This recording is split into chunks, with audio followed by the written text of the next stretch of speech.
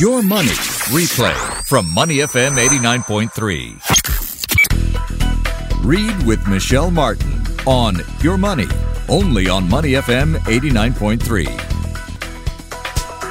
He works as a communications strategy director for an international communications agency. But outside of work, on Instagram, he is a huge hit and he's been dubbed the toy boy of the internet.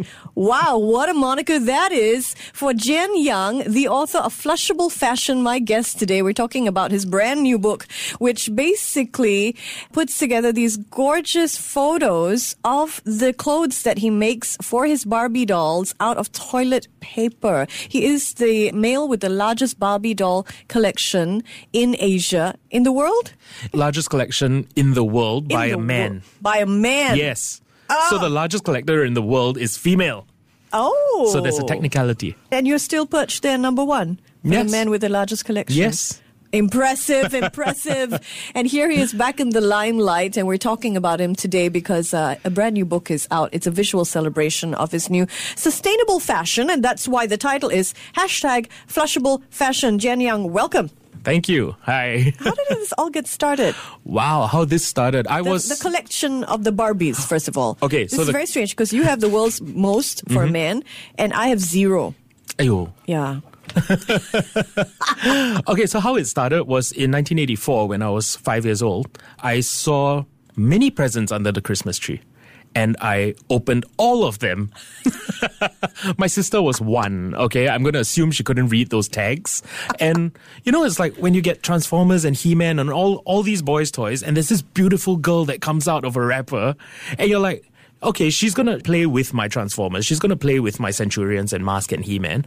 But this toy is very nice to look at. So you plundered your sister's Barbie. That's how it started. She doesn't know that yet. But yeah, so I'm very sure that was for her. But I like this toy. And until today, I still like this toy. Yeah. How did it become a collection, a serious collection? I don't think it ever became a collection. I think I was just a boy that never stopped playing with this toy. So, you know, when you get bored of your Transformers at some point, you get bored of He-Man at some point. But Barbie has always been very relevant. She's always kept up with the times. So, like in the 90s when I was watching X-Files, there was X-Files Barbie. So I bought that. And then, you know, there was Gone with the Wind when I started knowing who Vivian Leigh and all that were. So all the dolls just somehow always were relevant. Even today, there's like the fashion names that even you haven't heard of, like Marnie's Xenophonte, right? And the doll is so current that you never stop liking her. Okay. Yeah, so now there's like 5 body types for Barbie. Wow. So there's curvy, there's tall, there's petite. There's one with wider hips and a smaller chest. Why? Yeah, so it's interesting that she's no longer this 39, 18, 33 figure that she was in 1959. So, you know, you see her as a lens to understand the world. Absolutely. And absolutely. Up to 2017, in fact, up till now, you're still playing with Barbie because in 2017, you then start making clothes for Barbie out of toilet paper from hotels that you're staying at. Yes. As a homeowner, I now know that toilet paper costs 75 cents a roll. And I refuse to pay for it. So actually how this started was I was on an extended business trip in Sri Lanka and the hotel was far away and what I did was I finished work at 7 o'clock and then I went back to this hotel and there were no bars, no clubs, no nothing around the hotel, and you sit in this hotel room from 7 to midnight watching Cartoon Network and that's it, and you're like, okay, what do I do? So one day I was sitting on the toilet as one does and I was playing with the toilet paper and I rolled a rosette. And I was like, oh, okay, this is nice. And I had a travel doll, which I do, as weird as that sounds. But yes, I had a travel doll. And I stuck it on her shoulder and like used like another square and made a little drape dress. And then I just photographed it, put it on Instagram, and I got like 200 likes. And at the time, you know, to me, 200 likes was like, hey, that's cool. And I was like, okay, you know what? I'm going to spend the rest of this trip, which was a 2-week business trip, making toilet paper dresses. And somehow it just, you know, people started responding well. Yeah. Nylon magazine in Singapore picked it up and made an article. And then Vogue Italy picked it up. And I was like, oh my God, I'm in Vogue. Yes. Yes. And Barbie you're like, has taken you to Vogue. yes. And it's like, it's toilet paper. Nobody understands that this is so funny. And everyone thinks I take it so seriously. Like, oh, he's creating fashion. And I'm like, no, I'm playing with toilet paper and Barbie. You're still playing. And then, so you're an accidental hit with your favorite toy. Yes. And now you are part of that culture that Barbie always plugged you into. Yes. So now this is Barbie's 60th year. Oh. And she has an official book out. And I'm actually in that book. Like, they wrote me into the book. And I'm like, it's insane that this 5-year-old boy that found a Barbie under the Christmas tree is now part of this icon's history. Yes. And he's in her 60th anniversary official book. Wow, it almost feels like Barbie loves you as much as you love her. Yeah. I have to say, though, that it's no accident that your fashions have taken over the social media world because visually they are stunning. Do you have any background in origami? I mean, these are little tiny dresses with pleats and belts and embellishments and rosettes. Do you have any background in fashion design? No, none at all. I don't have any fashion design background. I live in Muji shirts. So I'm that kind of guy, like boring old me. But there was this man in church that used to fold origami all the time. And he would entertain me by giving me one piece of origami. And I would spend the whole church service unfolding the thing. And by the end of the service, I would know how to make the thing that he gave me. You deconstructed Yes, a I gift. deconstructed. It's like dessert, but origami.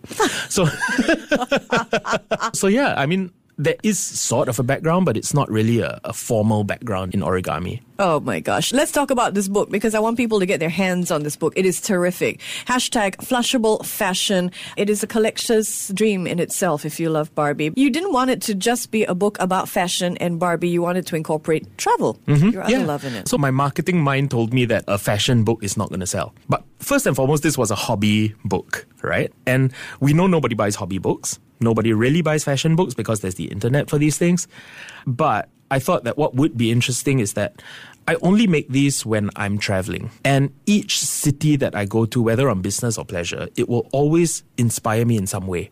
So Hong Kong, for example, I went on business for a change. So I was on business in Hong Kong and I looked up one day and I was like, wow, these buildings are so straight. They're so like slick and shiny and everything. So my Hong Kong series is completely straight lines. I went to London and we couldn't get into Buckingham Palace because there was a tea party going on. Travesty. And yes, I saved myself 3 hours of boredom.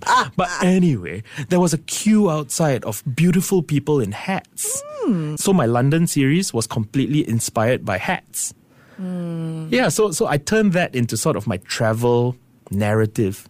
And I thought that would be a more interesting way to position this toilet paper.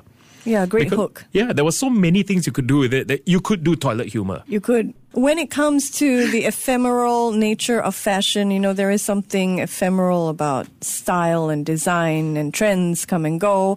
And this book features dresses that have existed once and will never exist again. Absolutely. What happens to the dresses after you lovingly make them? And do they really take 10 minutes each to make? Yes. Yes. That's it, you spend 10 minutes? Yeah, these are 10-minute dresses. Oh my gosh. And the answer to your question is they get flushed.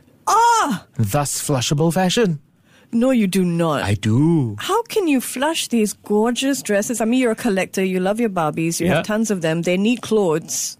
They need to be dressed. So how do you resist the urge of collecting these dresses you make? I did try to bring one home, I think, and it got crushed in the suitcase.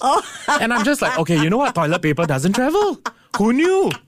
I mean, I don't know how many people have tried to transport toilet paper, and it just doesn't travel. Too hard. Yeah, so, but the funny thing is that looking back, right, in Sri Lanka, when I first came up with this, I learned about some philosophies. And one of the philosophies was the ability to create without having to possess. And I thought that was nice and poetic to say that this is a thing. I mean, all I'm doing is I'm creating. The world is going to enjoy this. I've enjoyed it. It's on Instagram. I don't need to own this. Which is why I focus on the fact that I'm not a collector. I don't think I've ever been a collector. But I've seen photos of you with your thousands of Barbies. I'm a guy that never stopped playing with them. Okay, so you don't collect them? Yeah, I don't need a complete series. I don't chase rarity. I don't You're not doing like it for investment the value. okay. No, nothing. Oh, I do it because I like it. So you take them out of the box and you play with them. Yeah. And make toilet paper fashions. Do you hope this book, hashtag Flushable Fashion, is going to inspire other people out there to create sustainable fashion? Absolutely. I think that there's a nice nostalgic feel to this because I think when we were kids, right, all of us will have poverty stories. Okay? However high in society we are, we will always have poverty stories because we would have $10 allowances, for example. And if you were lucky, yeah, I had 50 cents a day. Okay, not bad. Not bad. But, you know, you had these dolls. You can only buy X number of fashions with the amount of money that you had.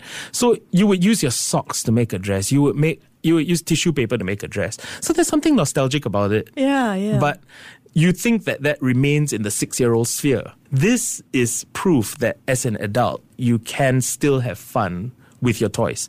And I think no one should ever forget that we need the power of play. We always do. Even now as a 40-year-old. You know, we're so caught up in work and politics and relationships and all that, right? Sometimes you just want to sit in front of the TV, do absolutely nothing and play. Like, make your Transformer walk across the room, shoot a missile of a G.I. Joe. It's something that is, I want to say healing. I don't want to be dramatic, but it is very cathartic.